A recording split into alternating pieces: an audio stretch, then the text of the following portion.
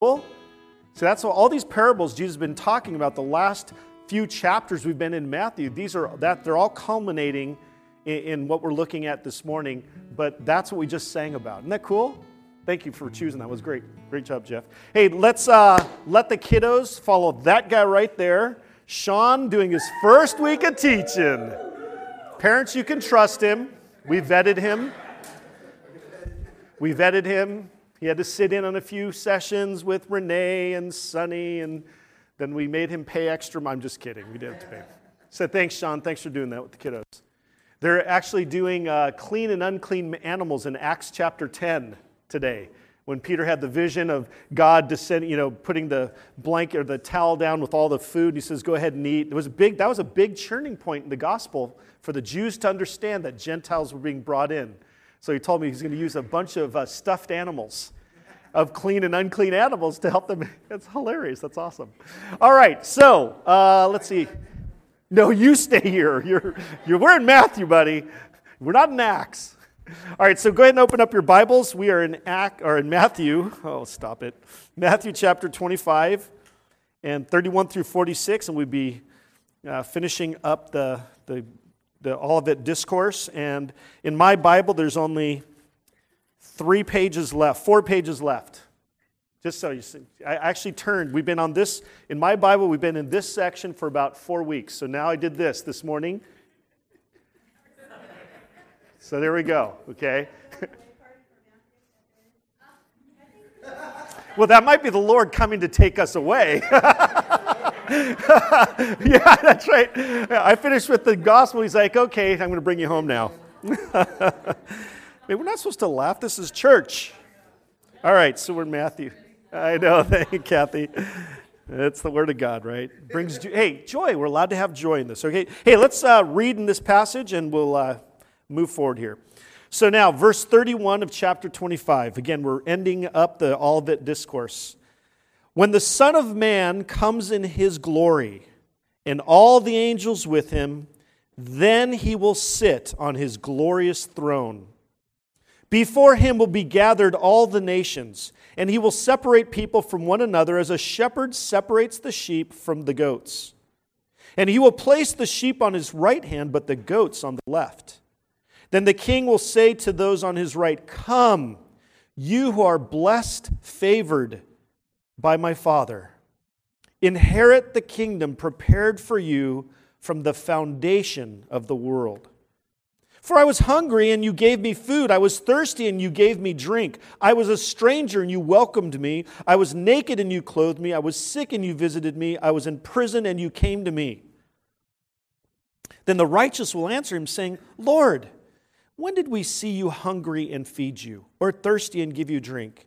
And when did we see a stranger and welcome you, or naked and clothe you? And when did we see you sick or in prison and visit you?"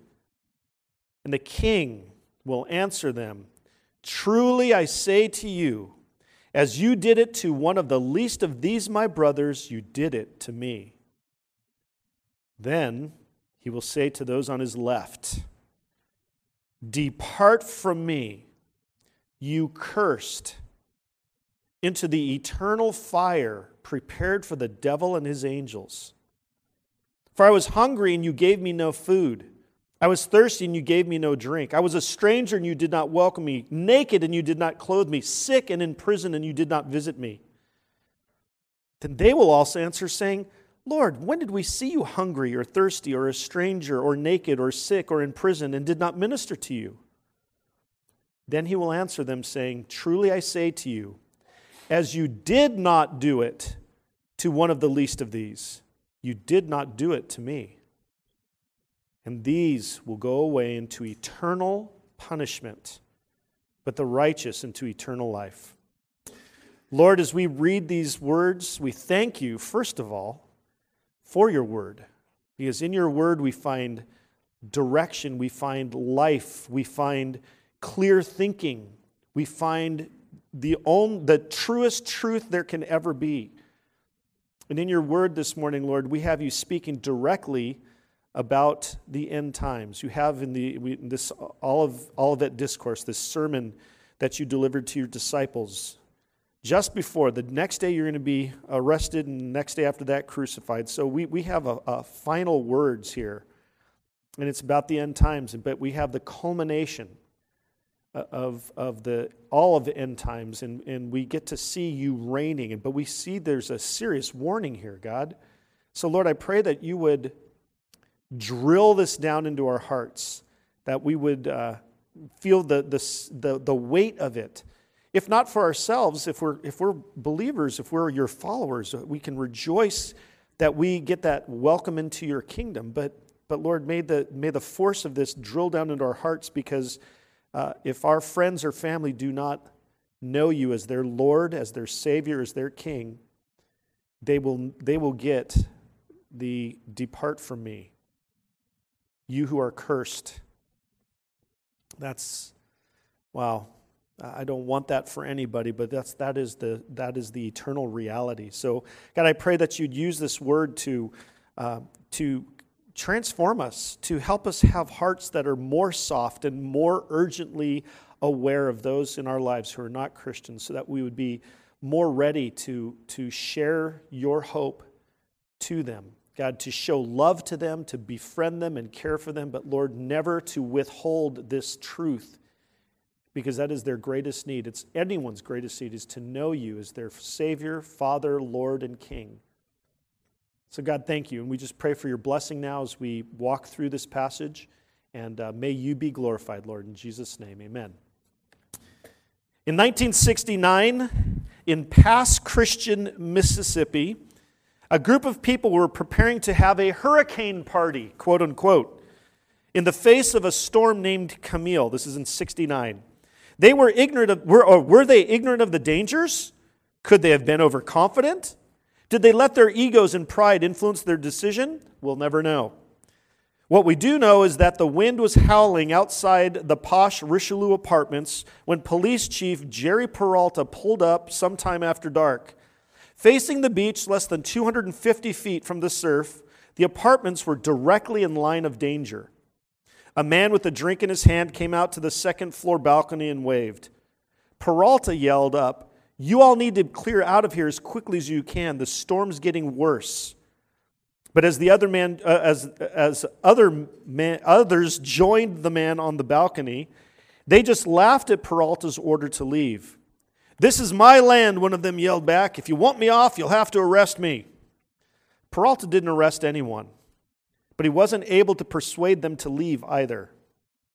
He wrote down the names of the next of kin of the 20 or so people who had gathered there to party through the storm. They laughed as he took their names. They had been warned, but they had no intention of leaving. It was 10:15 p.m. when the front wall of the storm came ashore. Scientists clocked Camille's wind speed at more than 205 miles per hour, the strongest on record.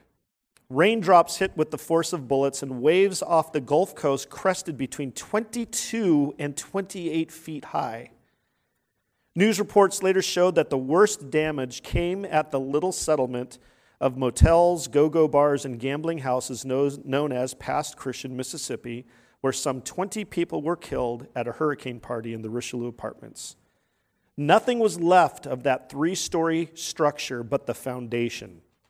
The only survivor was a 5-year-old boy found clinging to a mattress the following day. They didn't heed the warning. Folks, as we've been walking through the Olivet Discourse, there is so much that we need to heed, right? And again, if you're a Christian, if you're a follower of the Lord Jesus Christ, we can have the assurance that we've heard the warning, but we stand in the shelter of the King. For the storm that is coming, we are sheltered, we have refuge, He is our King, our God, our Savior. But if you're not a Christian, you need to heed this warning. And whether Jesus returns now or you die, you are going to face this judgment, a separation. And so this warning is so important. And then if you are a Christian, like I was praying, may we feel the force. May this reality, eternal reality, help us see clearly. When I'm at the store, Albertsons, walking around, saying hi to people and shopping, I am walking in the midst of either the walking dead or those who are living in the life of God. That's all there is in this world. There's two categories of people. That's all there's going to be. If you don't believe in the Lord Jesus Christ as your Lord and Savior, it doesn't matter what shade of belief of other isms that are out there. If you don't think there's any God at all, you're in the wrong category. Hear this, when we look at this and we look at the goats, that's the category that you would be placed in. And again, if we're Christians, that would be the category our friends, our co-workers, our loved ones who aren't Christians, this is the category they're in. And so in a sense, we have to feel the force of it, right? And again, I know that week after week for the last, this is the 9th one on the Olivet Discourse, but even before that, Jesus had pronounced all these woes. This is a section where Jesus is giving some severe, strong condemnations on those who are self-righteously opposing him, but then warning those who were indifferent to him or who had just straight up rejected him. He's warning, warning, warning. Why? Because he's about to go to the cross. Remember, this is Wednesday. This is the end of Wednesday. The next day is when he's going to be arrested and on trial, and Friday he would be on a cross. And so these are his closing words in a sense. And so we need to pay special attention to hear that. Again, you know my personality. I love to be encourager and yeah, this is so amazing. And this, believe me, I love this. These passages are so good, but they're not the encouraging passages, are they? They're the exhorting passages. And that's what we need to pay attention to and to take. All right? And to take it and to just listen. So we must be ready to meet our King. We all will face him, either at death or if he returns. Again, these Olivet Discourse, this is closing up saying this is Jesus' clear direction or declaration of what will happen. He wasn't just saying, I think it might be kind of like this. He's telling us what will happen. Okay? No more parables. Just the straight up harsh reality, the picture of what's going to happen when he returns. And again, I'm calling this the rewards of the reigning King Messiah. Because that's what the gospel is all about. Jesus is the King. That word Messiah means anointed one who is the promised King. That's what Messiah means. It's the anointed promised one who is the King from the line of David who is to reign. And so he's coming with rewards. Either really good rewards or really bad consequences, right? And that's what we're seeing here. That's how he's closing it up. So in verse 31, we have what's called the reign of the king. All right, and you guys have blanks. I did blanks this time because I felt like it. But that first blank is the reign of the king in verse 31. When the Son of Man comes in his glory and all the angels with him, then he will sit on his glorious throne. Did Jesus ever sit on a throne in Jerusalem before he died? No, he didn't. But there is a throne that's going to be there for him to sit, the actual Davidic throne. King David was promised in 2 Samuel that you will have a descendant who will reign forever. Daniel 7 says that's going to be the Son of Man. He's going to be reigning, and this is when he sits on that throne. The timing, all right, first of all, it's the end of all of the events of Matthew 24 and 25. It's ending the Great Tribulation. We're at the end of the 7-year period. All right, so all these incredible signs have happened, and now he's returning. It's after the marriage supper of the Lamb. If you're reading in Revelation chapter 19, we have this big marriage supper where he's with all of his bride. There's a wedding supper, and then he gets on his horse and he comes down to earth, and he goes after the armies that are gathered to crush the Jews. He comes down. That's in Revelation 19. And we come with him, by the way. Again, I believe there's a rapture. So during the tribulation, if you're a Christian, you'll be with the Lord. We have our glorified bodies. We will enjoy the marriage supper of the Lamb, but then we come with him. We're part of the party that comes with him. We don't fight with him. He does all that himself. But we will judge with him, it says. Okay? So that's the timing. The prophecies. I've mentioned some of these prophecies. I just want to read some of the prophecies so you know what I keep referring to. And I'm not going to read all of them because we would be here for a couple days of just reading and talking about this. I'm not going to do that, but I want to read a few to give you a taste of what I've been talking about. So first of all, we have Daniel 7, and I'm going to read 9 through 14. This is where Daniel has the vision about the Son of Man who comes before the Ancient of Days. Let me read it to you. As I looked, this is Daniel, again, this is about 600 years before Jesus. As I looked, thrones were placed, and the Ancient of Days, that's God, we'll call God the Father, took his seat. His clothing was white as snow, and the hair of his head was like pure wool. His throne was fiery flames. Its wheels were burning fire. That description is also in Revelations chapter 1 of who? Jesus as he is now. Did you know that? Pretty cool. A stream of fire issued and came out from before him. 1,000 thousands served him, and 10,000 times 10,000 stood before him. The court sat in judgment, and the books were opened. I looked then because of the sound of the great words that the horn was speaking. And as I looked, the beast was killed, talking about the Antichrist, and its body destroyed and given over to be burned with fire. And for the rest of the beast, their dominion was taken away, but their lives were prolonged for a season and a time. I saw in the night visions, and behold, with the clouds of heaven, there came one like the Son of Man. I think this is, we've got to click the slides. Keep going. Keep going.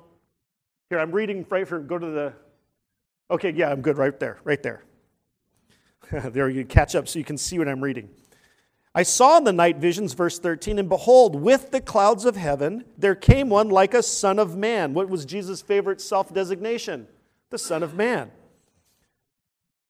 And he came to the Ancient of Days. We have two deity figures here, right? This is in Daniel. This is in the Old Testament. He's coming on what? The clouds of heaven. What is that called in Psalms? The chariot of God. He's coming on the chariot of God to the Ancient of Days. Who's the Ancient of Days? God the Father. See, there's hints in the Old Testament that there's somebody special out there, right? Because remember, they believe that the Lord your God, the Lord is one. That's Deuteronomy 6. They believe there's Yahweh. But we have hints in the Old Testament in several places that there's somebody else who's also God. When we know him as Jesus. Okay? And that's one of the things where we see this, and this is one of those passages right here. And to him, and he was presented before him, and to him, this Son of Man, was given dominion, that's rule, and glory, and a kingdom, that all peoples, nations, and languages should serve him. His dominion is a everlasting dominion, which shall not pass away, and his kingdom one that shall not be destroyed.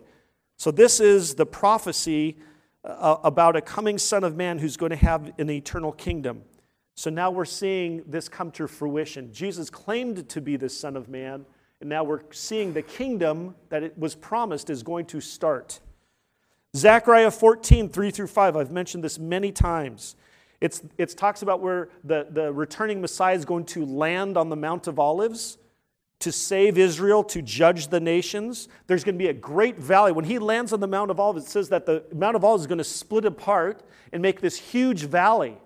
Well, Joel says it's going to be, this is the valley of called decision where the nations will be judged. We just read in Matthew how he's going to separate the goats from the sheep. That's going to happen in the valley created when Jesus lands on the Mount of Olives, okay? There's so much I haven't said in all the preaching because there's just too much to do it in these short sermons, but I'm reading you a passage that talks about this out of Zechariah. Again, about, 550 years or more from before Jesus. Then the Lord will go out and fight against those nations as when he fights on the day of battle. On that day his feet shall stand on the Mount of Olives that lies before Jerusalem on the east, and the Mount of Olives shall be split in two from east to west by a very wide valley, so that one half of the mount shall move northward, and the other half southward.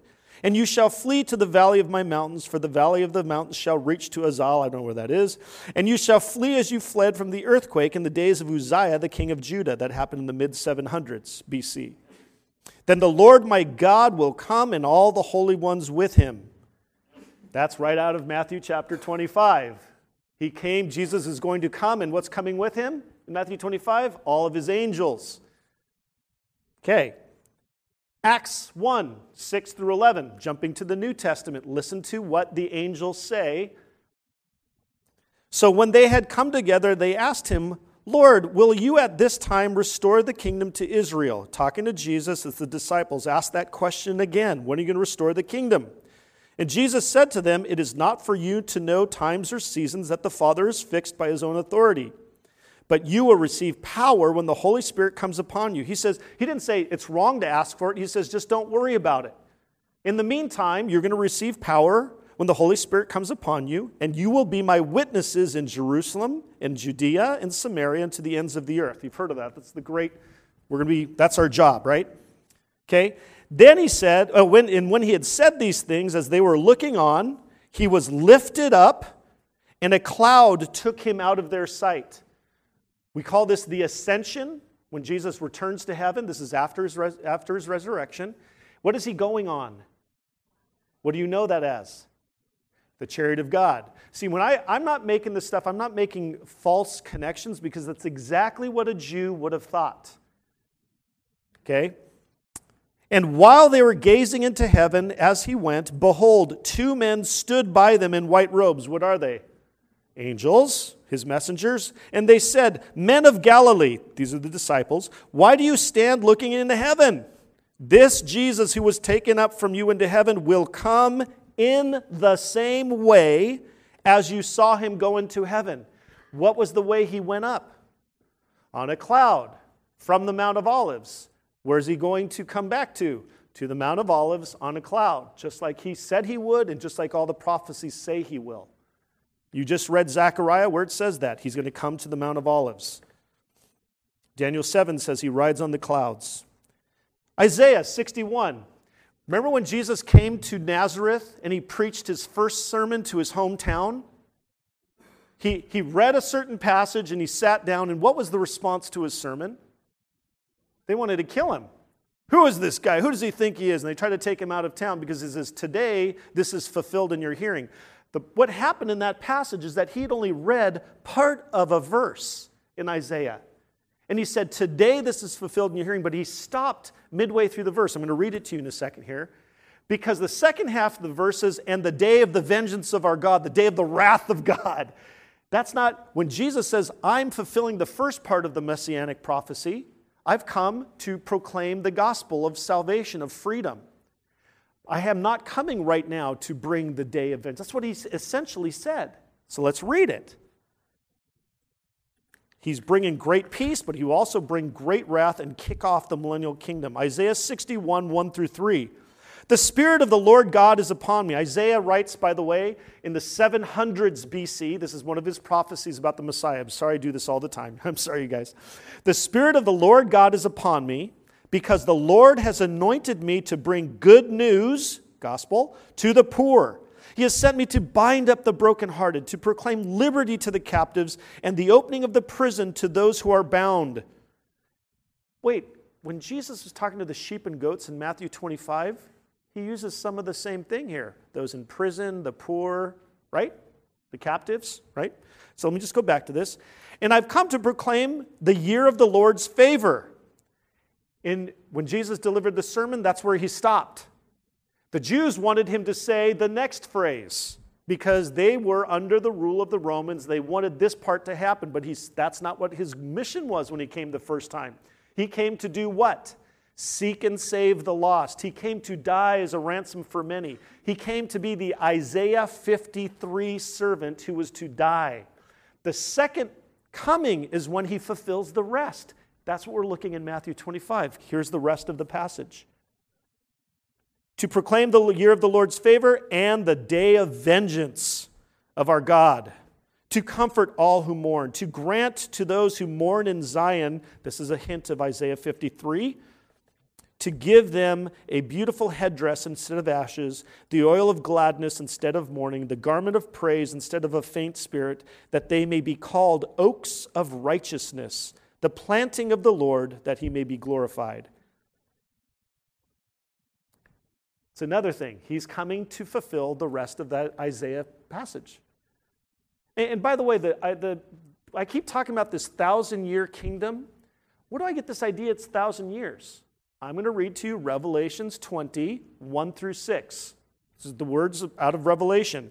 "Then I saw an angel," and it should be up here. There it is. "Then I saw an angel coming down from heaven, holding in his hand the key to the bottomless pit and a great chain. And he seized the dragon, that ancient serpent who is the devil and Satan, and bound him for 1,000 years, and threw him into the pit, this abyss, and shut it and sealed it over him, that he might not deceive the nations any longer until the 1,000 years were ended. Okay, so that's where the first taste of 1,000 years. Okay, so that's actually the second in that verse. We've seen it twice now, okay? After that, he must be released for a little while.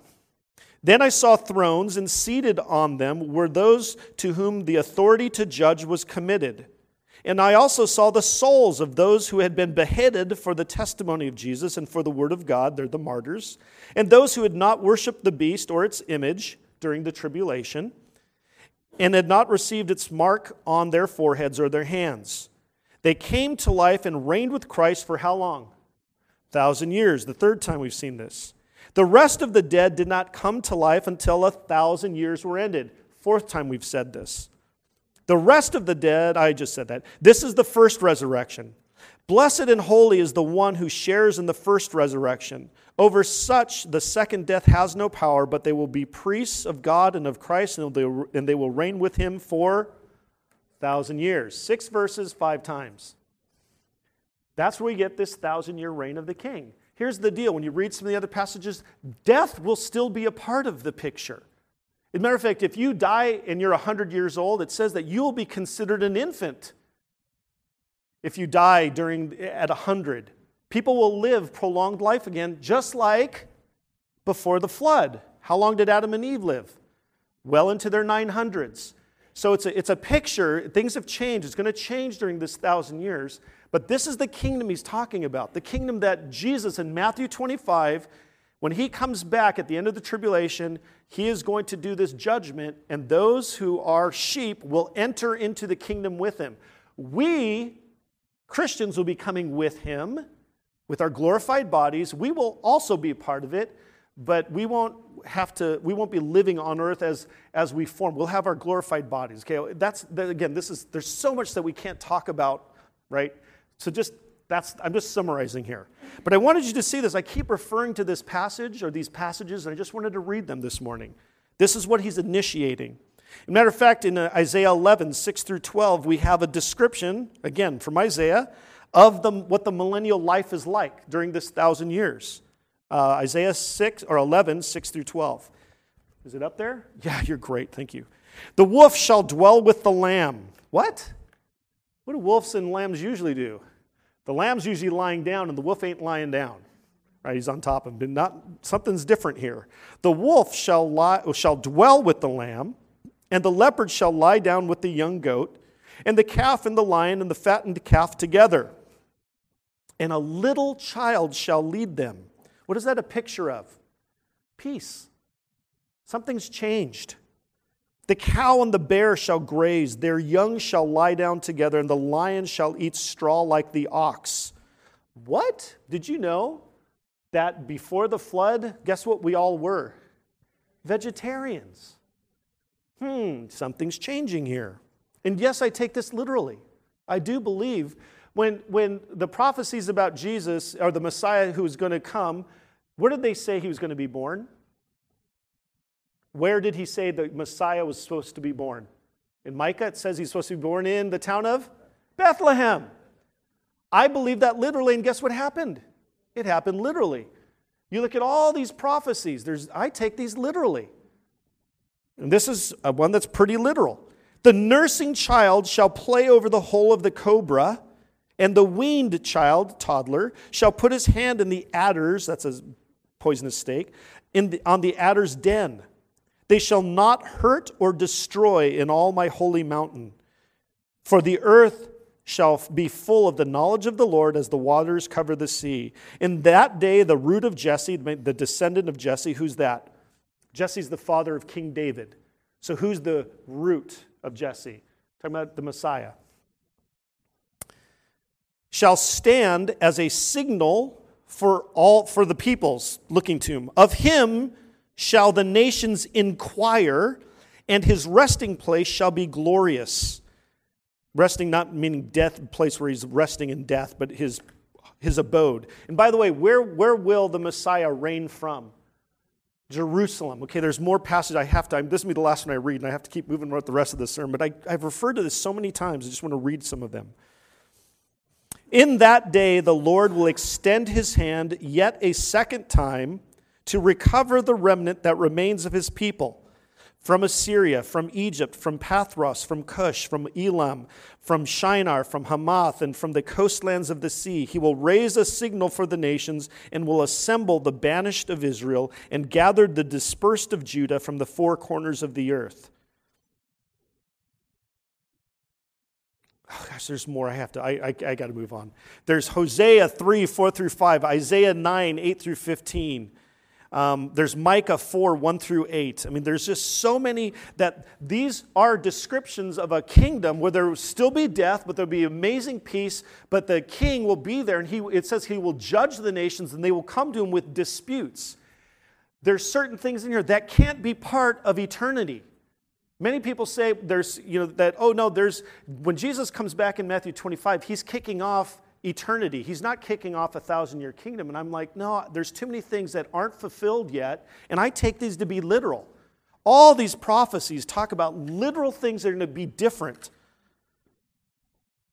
And I do want to read Zechariah 12, 9 through 10, when it talks about when he returns. I've said this many times.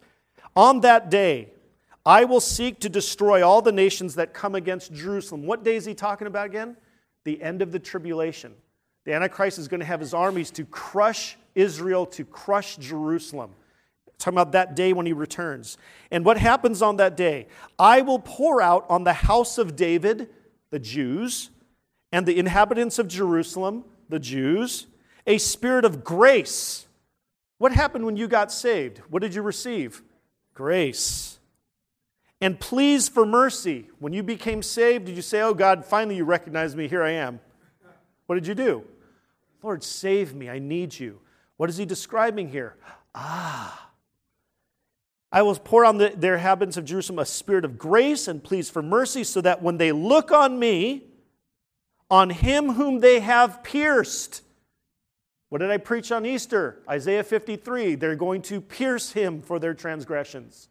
They're going to look on him when he returns and shall mourn for him. That's called repentance. If you've never mourned over your sin, recognizing that your sins are what Jesus died for and you deserve to go to hell because of your sins, if you never mourned, I don't think you were saved. There has to be appropriate mourning. Lord, save me. I'm a sinner. I can't get to heaven without you. I need you. Please forgive me. That's mourning.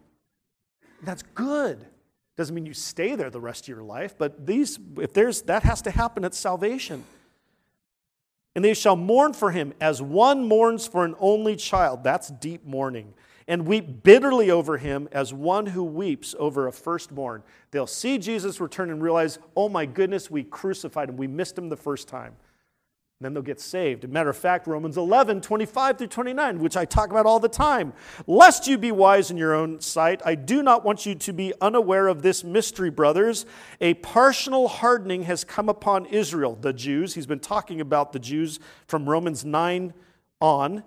Paul talking to the Roman Christians. By the way, in Rome, there was a dispute between the Jewish Christians and the Gentile Christians. That's why he's addressing this. And I'm glad he did. A partial hardening, he's talking about what has happened to the Jews. They got all the promises of God. Why did they reject the Messiah? Well, here's why. A partial hardening has come upon Israel until the fullness of the Gentiles has come in. God has had a plan that he didn't reveal in the Old Testament. It was a mystery revealed by Christ, talked about by Paul, that during this time period, there's a partial hardening on the Jews. God has hardened them because they rejected him. But during this time, it's called the times of the Gentiles. Praise God for that. I'm a Gentile, but I'm brought into the family because God has sovereignly decided to do that during this time period. That's what he's talking about here. How many of you are not Jewish? Are you glad that he's allowing us in? Me too. Until the fullness of the Gentiles has come in. Okay, so there's an end to this time period. And in this way, what way? All Israel will be saved. It is written, the deliverer will come from Zion. He will banish ungodliness from Jacob. And this will be my covenant with them when I take away their sins. How much of Israel will be saved? It says all Israel, not those who had died already, but all, when they see the deliverer come from Zion. What is that? That's when he returns to the Mount of Olives to save the Jerusalem. Mount of Olives is right across from the mountain known as Zion. What is Zion? That's where Jerusalem is. The deliverer is going to come to save Israel, judge the nations, and it says that day he's going to pour the Spirit of grace on the Jews. Why is he going to do that? The rest of Romans tells us. As regards the gospel, they are enemies for your sake during this time period. The Jews are enemies. But listen, not enemies of us, but enemies of God. There's a partial hardening, but listen to this. But as regards election, they are beloved for the sake of their forefathers. What? What does he mean by that? Who did God make the first promises to? Abraham, Isaac, and Jacob. This is a Jewish rabbi who's now a Christian, Paul, using terms that Jews would readily understand, and we need to too. He's saying God's going to save them not because they're perfect, but because God decided to. When you got saved, was it because you were smarter and more intelligent than anyone else? Everyone say no. If you think so, you might not be saved. You're saved because of the grace and mercy of God who elected you when to be saved. According to Ephesians 1, before the creation of the world. That's what Ephesians 1 says time and time and time and time again. Why? That's up to God. Do I know who's going to be saved? No. I know he's going to save his elect. So I tell everybody because I can't tell who they are. But God has also said, I'm going to save Israel on that day when I return to fulfill the promises I made, my electing love I set on the Jews. I'm going to bring them back to me. Not because they're great, but because I'm great and I made these promises. It's going to happen like that. They're going to see the Messiah, Jesus himself, with his markings, return, him whom they have pierced, and they will mourn bitterly. Biblical repentance. Now, well, there might be individual Jews who don't mourn. Well, I don't know, but it says like all Israel, so I'm assuming he's going to do something on all the Jews. Maybe there's some that don't mourn, and if they don't, guess what? They're not going to be saved. But God's electing love, He set on them. And listen at verse 29. For the gifts and the calling of God are what? Irrevocable. When God makes a promise, He fulfills it. And you can't stop it, nor I. Praise God that He has set His love on me and saved me. Because if it were up to me, folks, you know where I'd be? I'd be in hell. I needed Him to break through into my cold heart. And I'm glad I'm not in charge of keeping my salvation. Because He has decided to save me, He also says, I'm going to make sure you stay saved by giving me what, does the Bible say? His indwelling Holy Spirit. And it says He's called the seal of our guarantee. The Spirit is. So what God guarantees, this is a picture of Caesar. He'd take his special ring and put it in wax on a document. And that was the sign of what? Oh, it's going to happen. But God Paul uses the same term for when God puts the Spirit, His seal is put upon us. So what God seals, what happens? Is it going to happen? Oh, thank you, Lord. Because if my salvation, if it were up to me to keep it, to preserve myself in salvation, guess what I would do? I would lose it all the time. Why? Because I know my heart. You guys, and if you don't believe that about yourself, you're not honest with yourself. Now, you may not be as bad as Hitler, but you know what? You still have indwelling sin. I do too. We are a new creation in Christ, but that new creation still has the presence of sin that we struggle with. We're not perfected yet. I'm going way aside from my notes here, so let me get back to my notes. You're getting the point. Praise God, He saved us. Psalm 2 talks about the reigning Son over all the nations, and the nations will have to bow to Him. And the judgment, okay, this is where we this period, this Matthew 25 is judgment. There's no getting around it. He's judging all peoples, not just the Jews, but all peoples will stand before the returning King. Only His followers will be allowed into His kingdom. The kingdom hasn't started yet. This judgment's happening first, and those who are the sheep get to enter into His kingdom. Remember, He's just given us several parables where the unfaithful wedding attendants who weren't wise, what happened? Were they allowed into the wedding? No, they were shut out. The servant, the one who had been unfaithful with the one talent, was he allowed to stay on the property and stay in the service of the master? No, his talent was taken away and he was cast out. The wedding guest who didn't have the right clothes, he was spotted but just before the wedding party starts, and the king says, "Where's your garments?" Doesn't have them, he's out. Now there's no more parables. This is exactly what's going to happen. Those who are not his sheep are going to be excluded from the kingdom. Okay? And it's not just excluded, they are cast into the eternal fire prepared for the devil and his angels.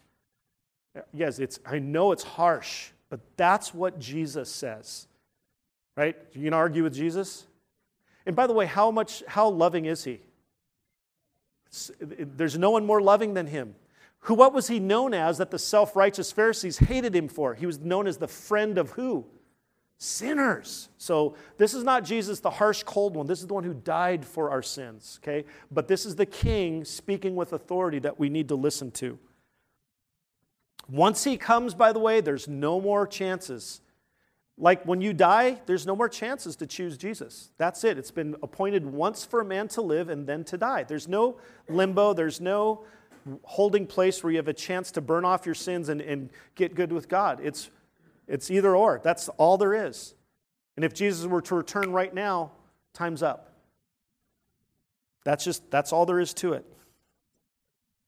So we hear, and now I'm going to run through because the rest of it's pretty easy to understand. I mean, it just says it straight up. The separation, B is the separation by the king, the sheep and goats in verses 32 and 33.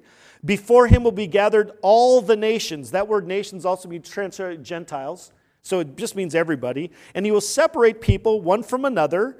Okay, now it's talking about people. It's not peoples, it's people, so individuals. There's an individual separation going on here. All right? And he will place the sheep on his right, but the goats on the left. Right hand, left hand. Right hand in Jewish mind was the sign of favor, blessing, inheritance. You're good. Left, okay, now if it was in a positive note, the left was reserved for like the third council or whatever, but in this scenario, to be on the left means to be the sign of dishonor, disfavor, and of cursing, okay? The shepherd will be distinguishing his flock from the fakes. It's right out of Ezekiel 34:17. As for me, my flock, says the Lord God, behold, I judge between sheep and sheep, between rams and male goats. There's expected to be a separation. That's B. C, I told you it was moving faster. The commendation of the king. He's commending the sheep. I call it sheep by the evidence. Okay? And then the king will say to those on his right, "Come, you who are blessed by my Father," they have God's blessing on them, "inherit the kingdom prepared for you from the foundation of the world." They're welcomed into the kingdom, but when was this kingdom prepared for them? Before creation. Oh, gosh. When we start talking about before the foundation, just so you guys know, now we're getting tastes of God's perspective, and we can't comprehend it because we are finite people, right? We're limited, finite, flawed, and we only see partially. So when God says stuff like this, I just have to say what it says and leave it at that. It says before the foundation of the world. And then he says, what's the evidence that they're really sheep? Well, he lists off a bunch of things.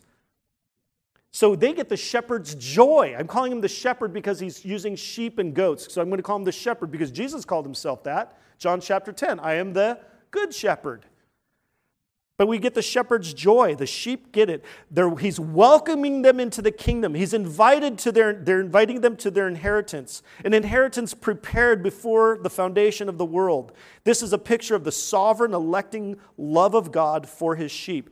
This is not a passage that says, if you do these things, you're going to be saved.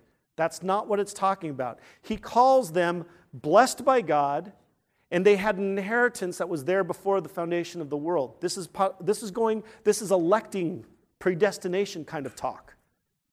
But those actions they did, those merciful things they did, what is that the evidence of?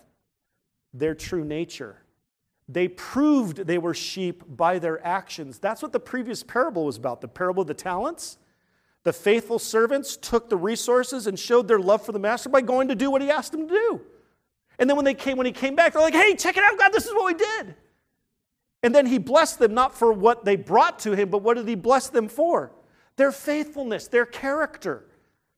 Their character was revealed to be one of love for the master. The unfaithful servant, he wasn't condemned because he didn't have something necessarily to bring. He was condemned because of what he didn't do. Because what he didn't do, and then what he actually said to the master, he called the master cruel, evil, and then here, you just have it back. His attitude was revealed by his inaction. And his words revealed that he was a bad servant, a wicked and slothful one. That's why he was cast out. Here, the sheep, by their evidence, show their hearts. They didn't earn salvation. And I have a bunch of passages that talk about that. But it's passages you all know. For the wages of sin is death, but the free gift of God is what? Eternal life through Christ Jesus. It's the free gift I want to focus on. A gift. Do you earn it? No, you do not. You just receive it. That's what salvation is. It's a gift by God. The faith, the ability to believe, that faith, how did you get that faith? Ephesians 2, 8, and 9. It's the gift of God. It says that. For by grace you have been saved through faith, and this is not of your own doing, it is the gift of God, not as a result of works, so that no one may boast. And I have more passages. But why is he referring to their works here? Because their works reveal their heart. But here's the deal. I always want to point this out.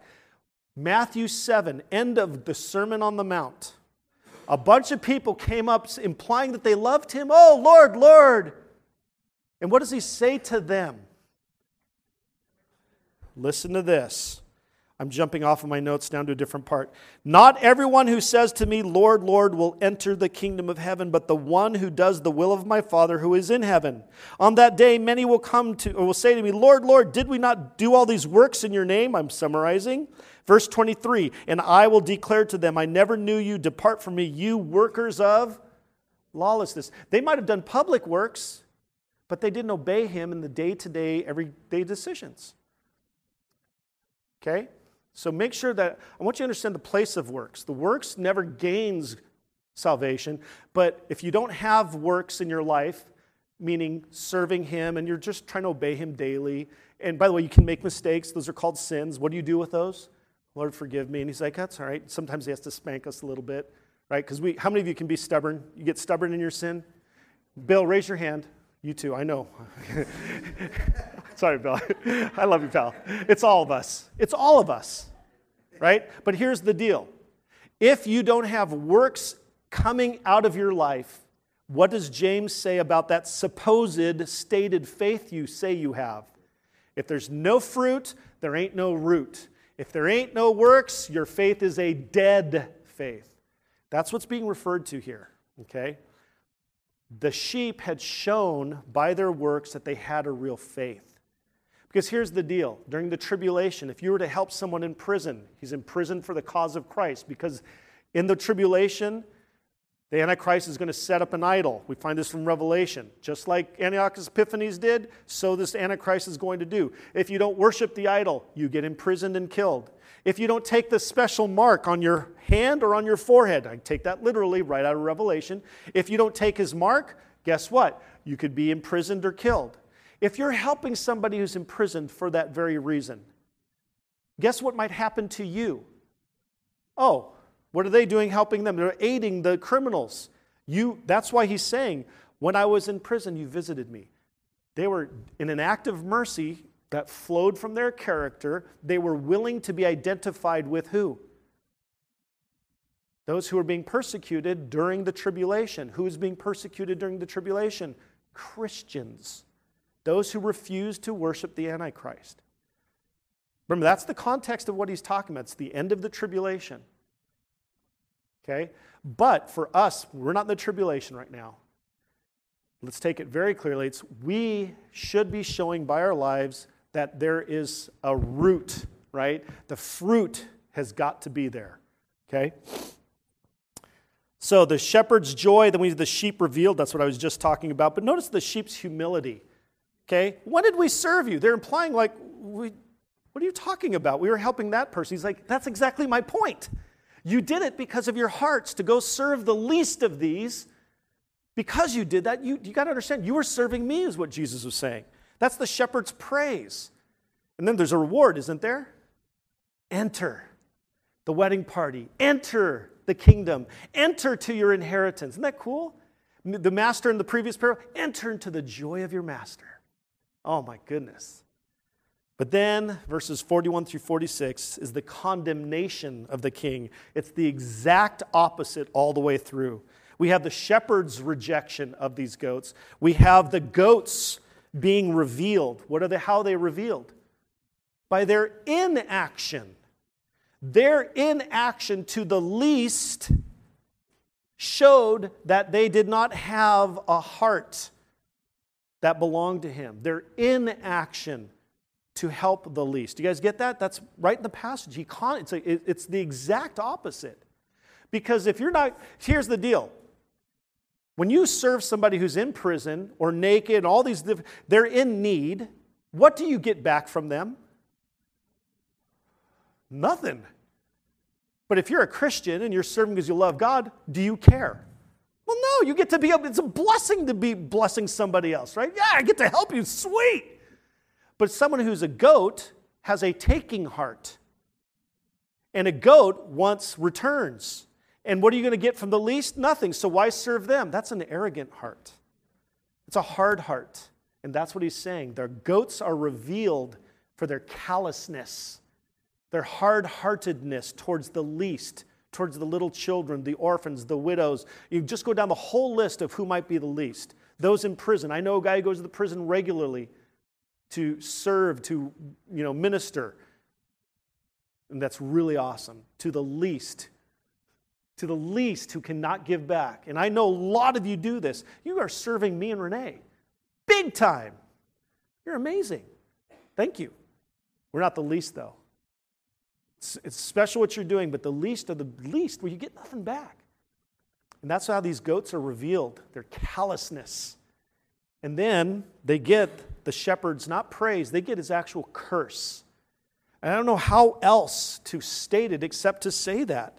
You didn't care for the least, your unmerciful hearts are revealed, therefore you are shut out of the wedding celebration. You're not allowed to enter the master's joy. You're not allowed to stay at the wedding party. You haven't responded to the invitation of the king, therefore you are cast out. They are the fruition of all the parables Jesus had just laid out over the last 3 chapters, 4 chapters actually. This is scary. So, what? Here we go. Look at fruit. Do some honest self-evaluation. And it doesn't, again, will you sin? Yes, if you're a Christian. Will you serve as much as you should? No. Why? Because you're imperfect and you're not God. But should there be fruit if you're truly a Christian? Everyone say yes. I know I've made it clear, haven't I? Look for fruit. What does an honest self-examination of your life produce in your heart? Is there a sense of fear and guilt? Please don't come back yet, Jesus? Or, yes, I'm not perfect, but I know He's been working in me and I can see His work in my heart and my life. And I have seen some fruit of Him using me to bless others. Okay, well, good. Right? So that's the first part. And if today, if you're here and you're indifferent or antagonistic to this, please reconsider. Look to Jesus, the loving Savior, the caring shepherd, the one who willingly faced the cross. If all this talk of Him saying He's going to cast you out and you just want to fight Him, please consider, in this passage, He is the King who will judge, but you need to understand He's the King who died for those sins. Don't miss that. But if you're antagonistic, you need to reconsider. And if you're a Christian, are you prepared to meet the King?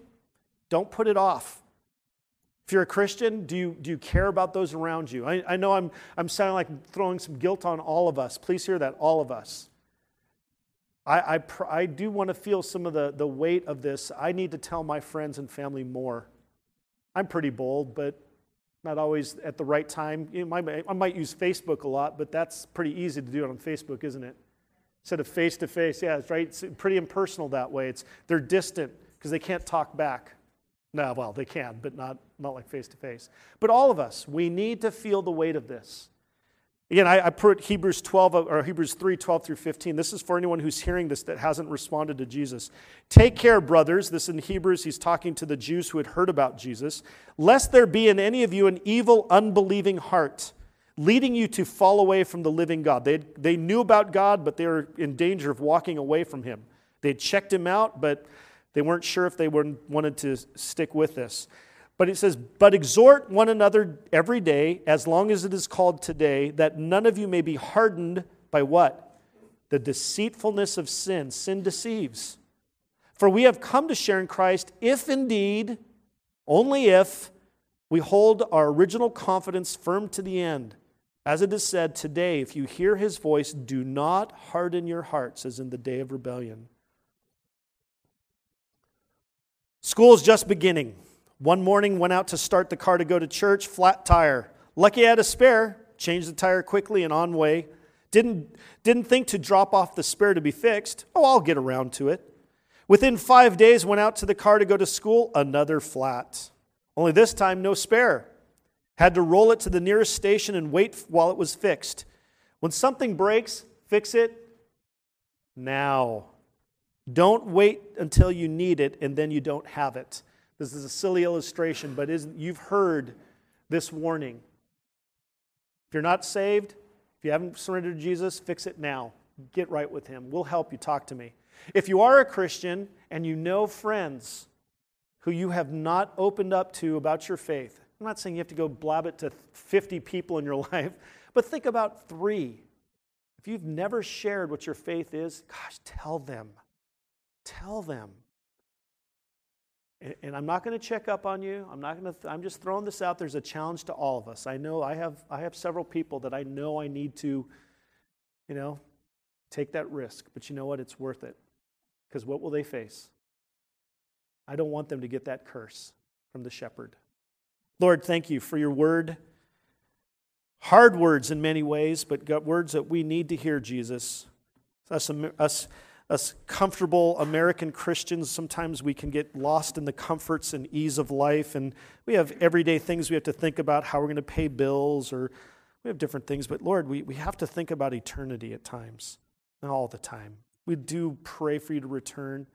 But Lord, use us in the meantime to be proclaimers of your greatness, your goodness, your grace, your love, the salvation found in you alone.